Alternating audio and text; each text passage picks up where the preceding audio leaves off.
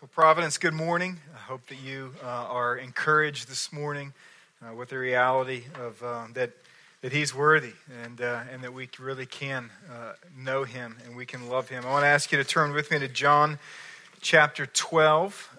If you don't have one with you, there is one in the chair near you. If you don't have one at home, please take that Bible home with you. We would love for you to have that as a gift. But we're in John chapter 12. In fact, we will be in John for 2 more weeks, this Sunday and next, and then the last 2 Sundays of the month. We're going to look at Advent, but it's always a joy to be here with you. I love God's Word. We love God's Word here at Providence, and if you're a guest, welcome. We're thrilled that you're here, and I hope that you know that of us, is that we believe that the Bible is the Word of God. And we gladly sit under it and not over it. We believe it's the authority and not us. And so it really is a joy to read it with you. But I want to ask you, if you would, let's bow and let's pray together.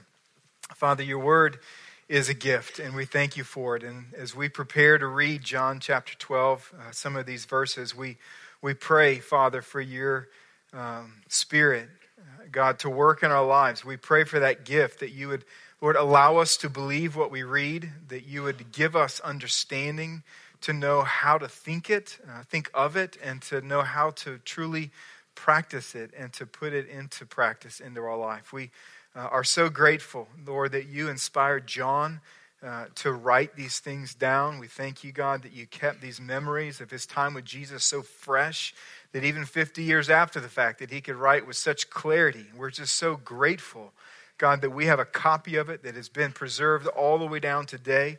Lord, translated into a language that we can understand, and we're grateful. And so I pray, God, that you would speak through weakness and that you would use this text to address our hearts and to help us to see and to really understand, Lord, the identity and the mission and even the demands of Jesus over his followers. And so we ask for help, and we pray this in Jesus' name. Amen. Amen. Well, I love to watch people. I love to watch people also. It's sort of an interesting thing. There's something about all of sociology that has always just sort of appealed to me of why do we do the things that we do. We've been created in the image of God. I think when we look at how we do things, that it really gives us some portrait, it's not always accurate, of who God is and what God is like. It's interesting to me as I look at people, and as we look at our culture, I find it really fascinating. It's almost this unknown, just fascination that we have with celebrities. We don't know why. We just love celebrities. We're not necessarily taught to love them or to think about them or to read about them or to follow them, and yet we do in each of our lives. I think for some of it, it's perhaps envy, where we look at their life and we wonder what it must be like to have that much money, or to have the world kind of think that you're amazing, and we think, man, it would be so cool if I could be that, if I could be like them.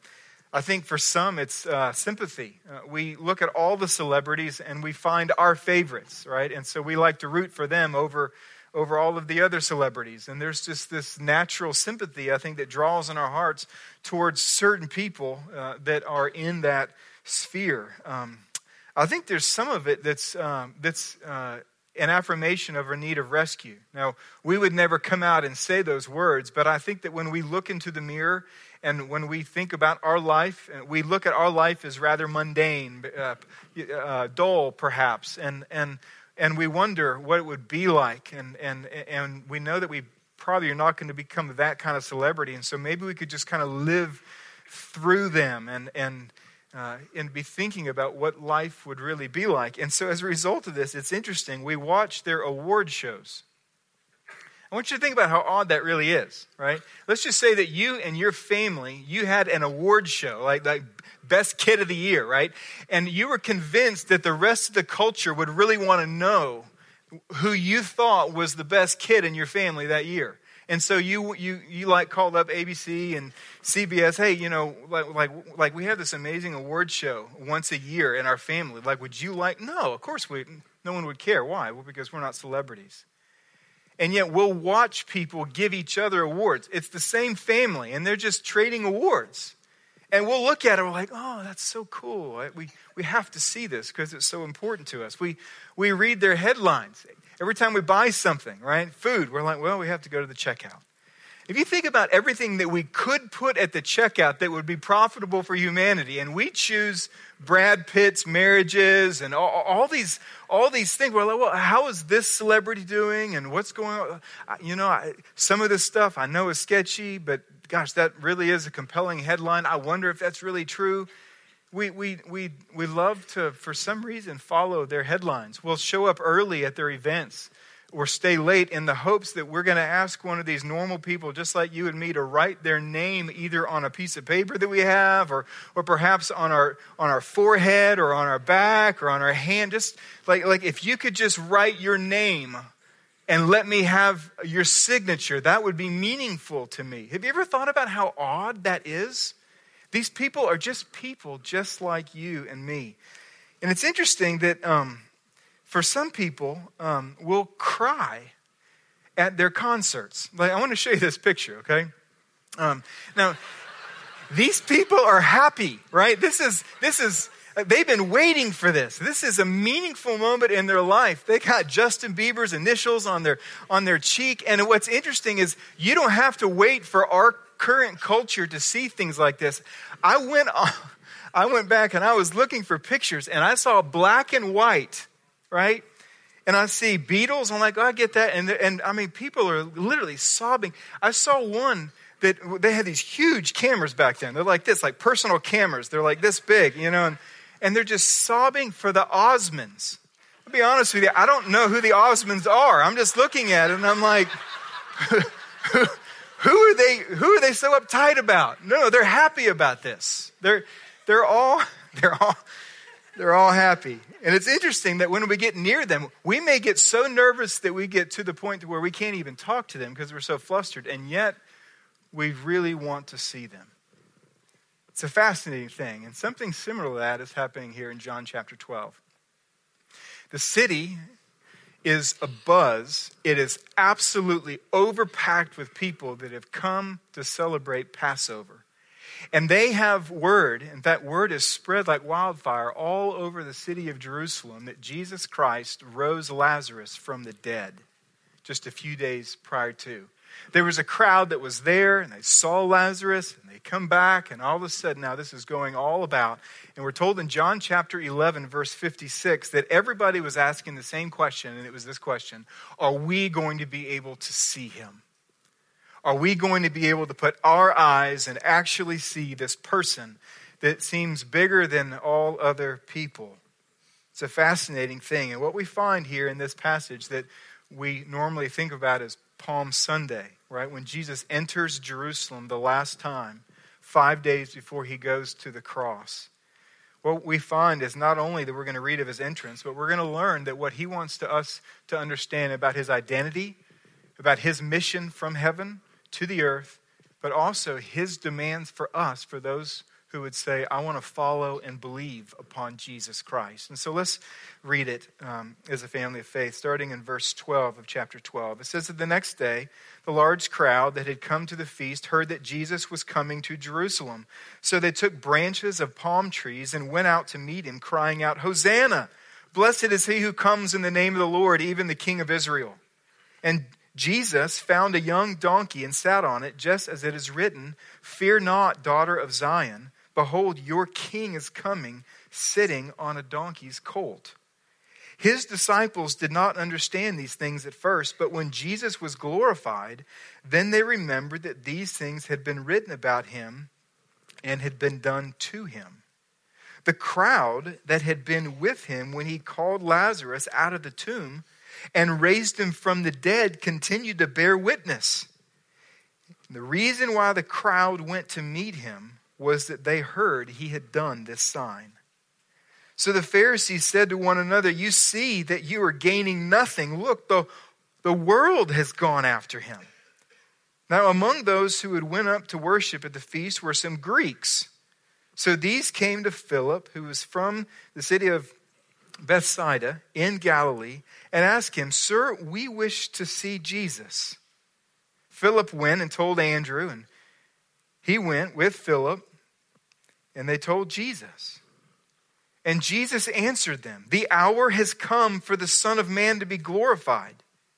Truly, truly, I say to you, unless a grain of wheat falls into the earth and dies, it remains alone. But if it dies, it bears much fruit. Whoever loves his life loses it. But whoever hates his life in this world will keep it for eternal life. If anyone serves me, he must follow me. And where I am, there will my servant be also. If anyone serves me, the Father will honor him." So I want to show you, as we get ready for the Lord's Supper this morning, I want to show you 3 truths that we find here about Jesus Christ and how pertinent they are to our personal lives today. The first is that Jesus came as the promised King of the world. The promised King of the world. We're told in verse 12 that when the crowd heard that Jesus was coming, they went out to make a red carpet. And we're told in Matthew chapter 21 that they even took off their cloak, their coat, and they put those on the ground. And then we read here that they cut palm branches and they laid them down in order to give a royal welcome to this Jesus Christ as he came. And then it's interesting that they began to shout things. And what they're shouting here is they're actually quoting a psalm, Psalm 118, that speaks of the coming Messiah who would come into the world and eventually even come into Jerusalem. And they say, "Hosanna. Blessed is he who comes in the name of the Lord, even the King of Israel." In fact, I want to show you. This is Psalm 118. This is where they get this. Now, you don't see that first word, Hosanna, because we've translated it, and that means save us. It means save us now. Hosanna, we pray, O Lord. Blessed is he who comes in the name of the Lord. Now, just like words change their meaning in English over time, right? There's some words that back in the 40s and 50s, we used words that we don't necessarily use today, or when we do use them, they have very different meanings. Well, Hosanna kind of morphed with time as well. At first, Hosanna was used as a plea of need, right? Like if you fell out of a boat and you couldn't swim, you'd say, "Save me, Hosanna." That's what it meant. Save me, I have a need. Someone please come.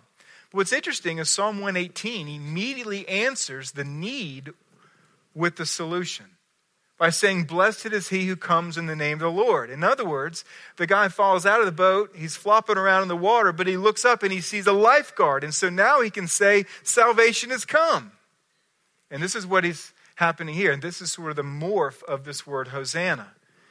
It might help to think of it in terms of our favorite sport around here, basketball. Okay, let's just say that your team is up by 1 point and the other team has the basketball and there's only about 10 seconds left. And they run this incredible motion offense, and all of a sudden the point guard is really, really fast. He gets a great screen. He rolls around it, and all of a sudden he has a clear lane all the way to the rim, and the first impulse you have is, "Save us. This is going to go bad really quickly." And all of a sudden the power forward slips off his man, comes over and blocks the shot off the backboard in order to win the game. And now you can say, "He saved us." And this is what's happening here. Hosanna means save us. I have a need. Blessed be the name of the Lord who comes. This is the solution. And this is what's happening here in Jerusalem. Save us is being swallowed up by salvation has come. Now you would think, perhaps if you read all the way through John, this isn't the first time that people have called him king and wanted to make him king. We saw this in John chapter 6. He made a great meal for 5,000 people. It was free, and they said, "You should be king." And Jesus, at that moment, he withdrew from his coronation. But it's interesting here what Jesus does is he actually does something intentionally in order to add fuel to this fire. And what he does, Matthew chapter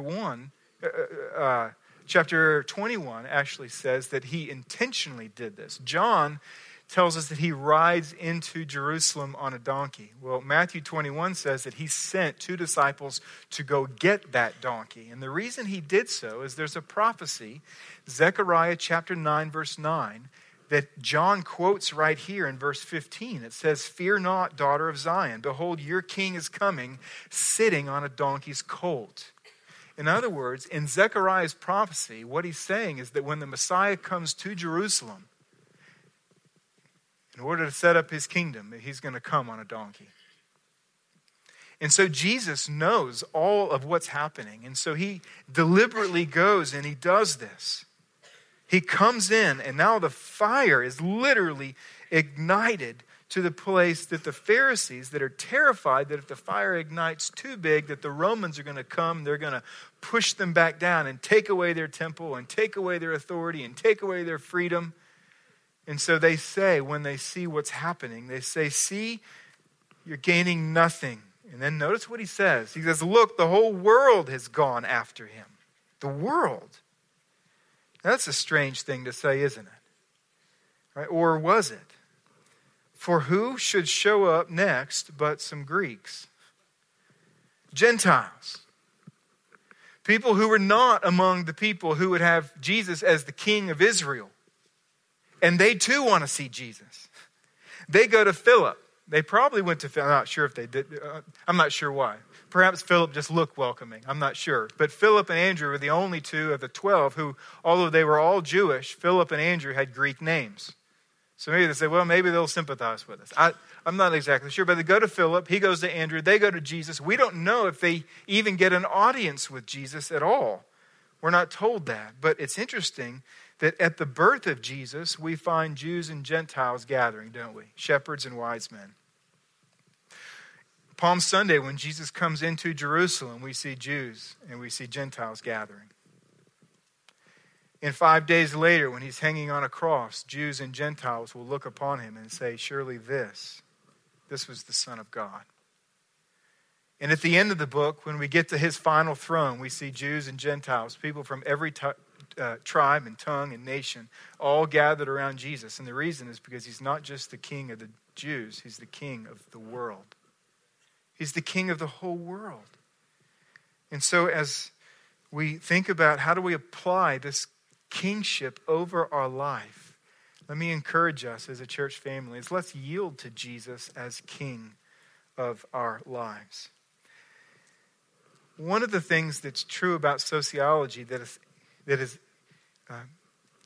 it helps us understand not only things about ourselves, but it also helps us to understand things that should be true about ourselves. What's interesting is that when we sin, what happened to our heart is it became so twisted, right, that the polarity of our heart got mixed up, and so we start loving the wrong things.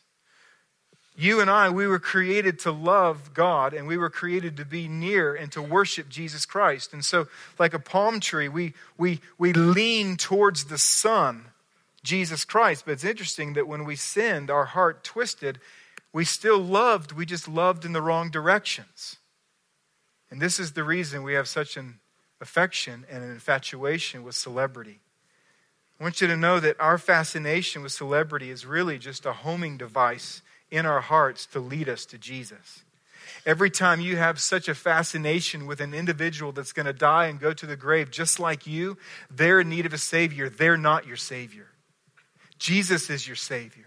You were made to find your joy in Him. And so every time you have this special inclination in the heart to love someone because they're a celebrity, whether it's an athlete, whether it's an actor, whether it's a pastor, it doesn't matter what it is, what they do.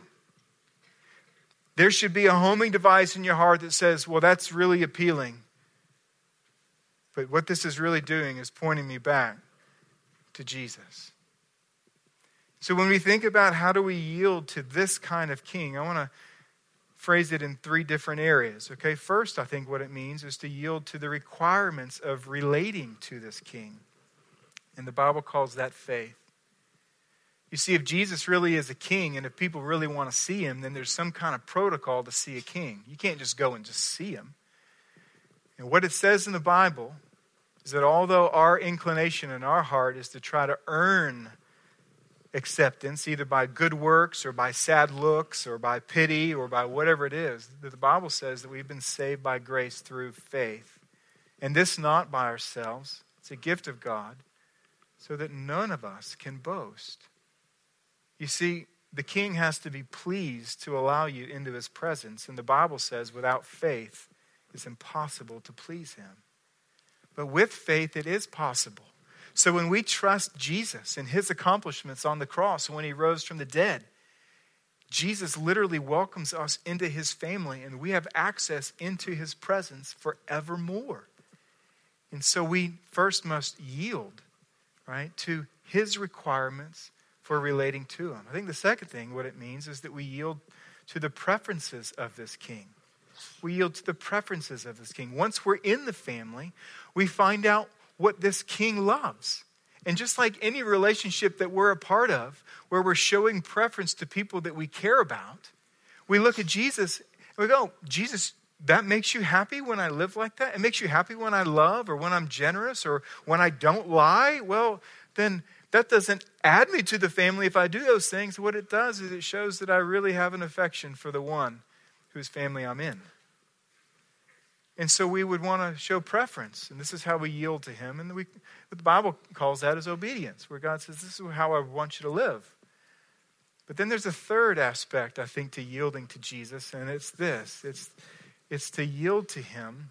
It's to yield to his commission of this king. And the Bible calls that a mission.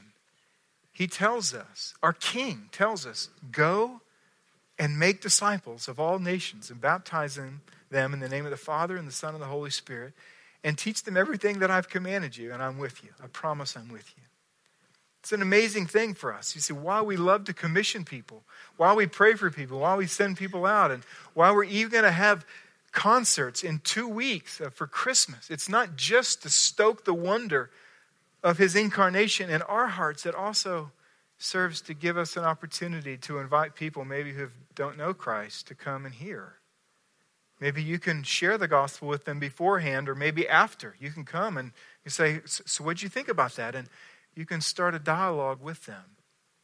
See, in all of these ways, what we're doing is we're yielding to this king who's the king not only over the Jews, but the Gentiles and the whole world. The second thing I want you to see is that Jesus came as the promised sacrifice for all people. You see, just as the fire is raging, it's interesting, Jesus chooses to add more fuel. Jesus at this very moment, he says, you know what? The hour has come for the Son to be glorified. On 5 different occasions through John, we've read John say his hour had not yet come. And now we read him saying, it's time. This is like when soldiers hear that the war is over because the war has been won.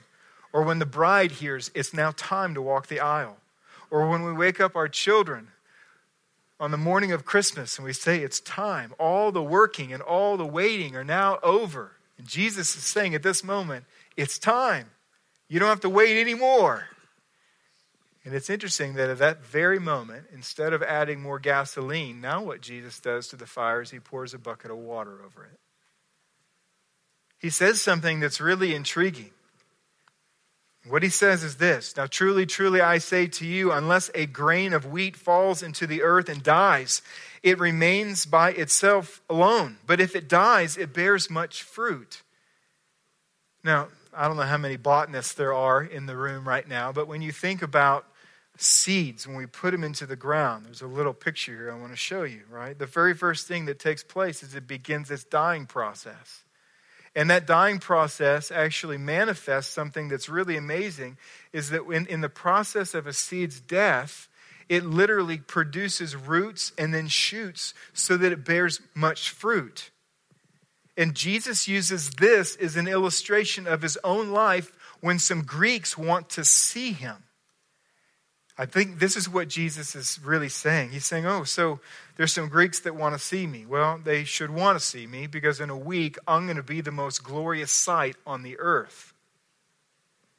But if I leave the road that I'm walking right now in order for people to be able to get a glimpse of a king, then I will remain like a seed in a bag instead of in the ground.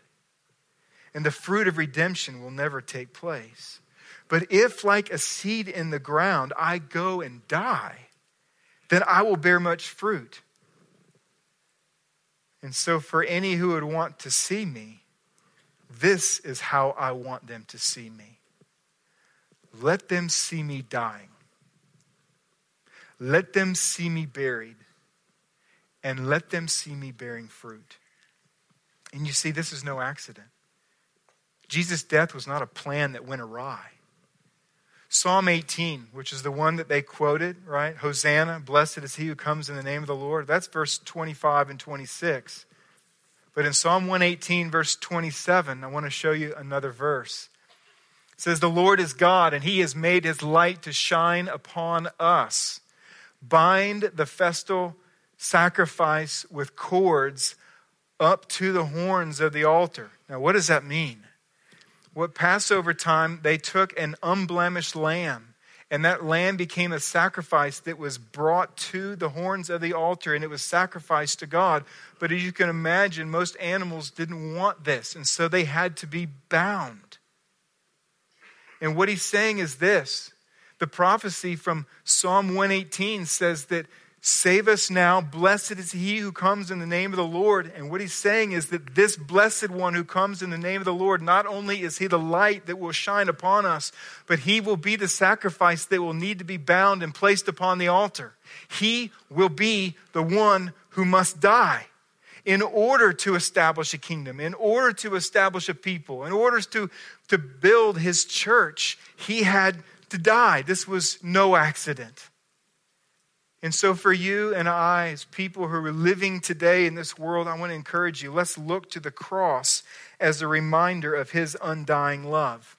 You see, many people in this room today, just like myself, want to see Jesus in a particular way. You're wanting him to show up right now, either to protect you or to provide something for you or to give you counsel or wisdom.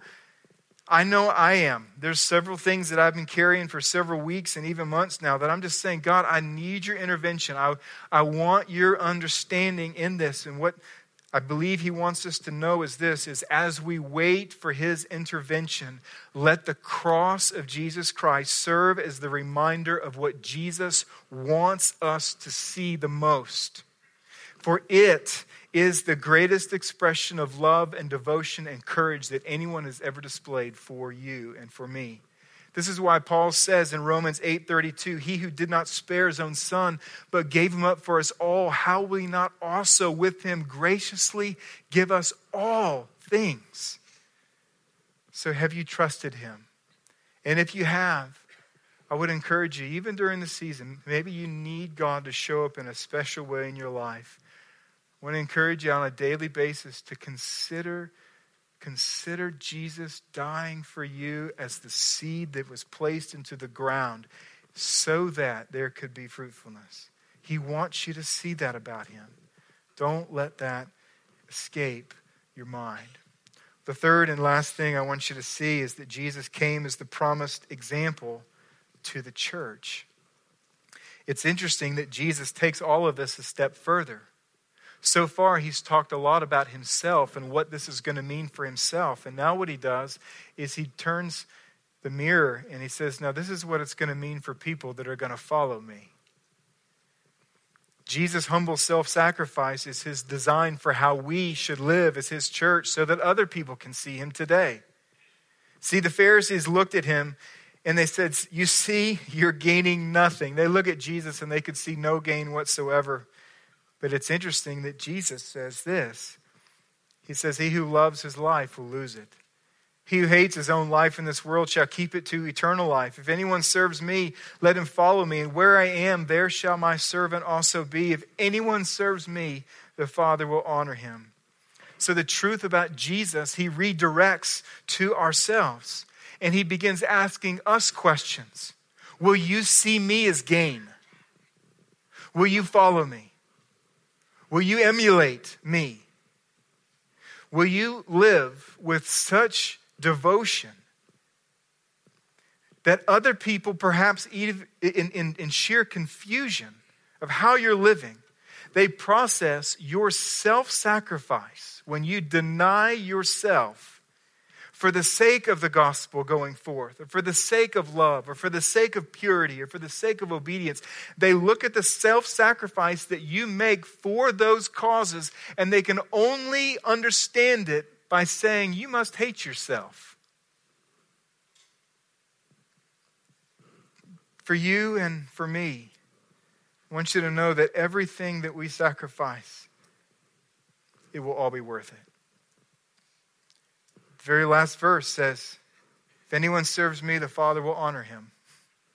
One day, everything, it will all be worth it. It will be worth it, Providence. So by way of application, let's choose self-sacrifice in order to point people to Jesus. You see, we have been called to emulate a king so humble that he rode to town on a donkey. He could have written the prophecy different. It was his prophecy. He could have said, I'm going to come in with a war horse. But he didn't. And we've been called to emulate that kind of king. And so when the crowds in America and the world, they cry Hosanna at Jesus or Christianity or maybe even your life, self-sacrifice will quietly take the low place and redirect all affection to him. And when, just like Jesus, a few days pass and that same crowds, they yell, crucify him. To Jesus or to Christianity or to your life, an example, then self-sacrifice will quietly persevere. Self-sacrifice will give and pray and go for the sake of the mission. Self-sacrifice will look a lot like connecting, and growing, and serving, and going, so that we can introduce all peoples to Jesus Christ and grow them up to love and worship him.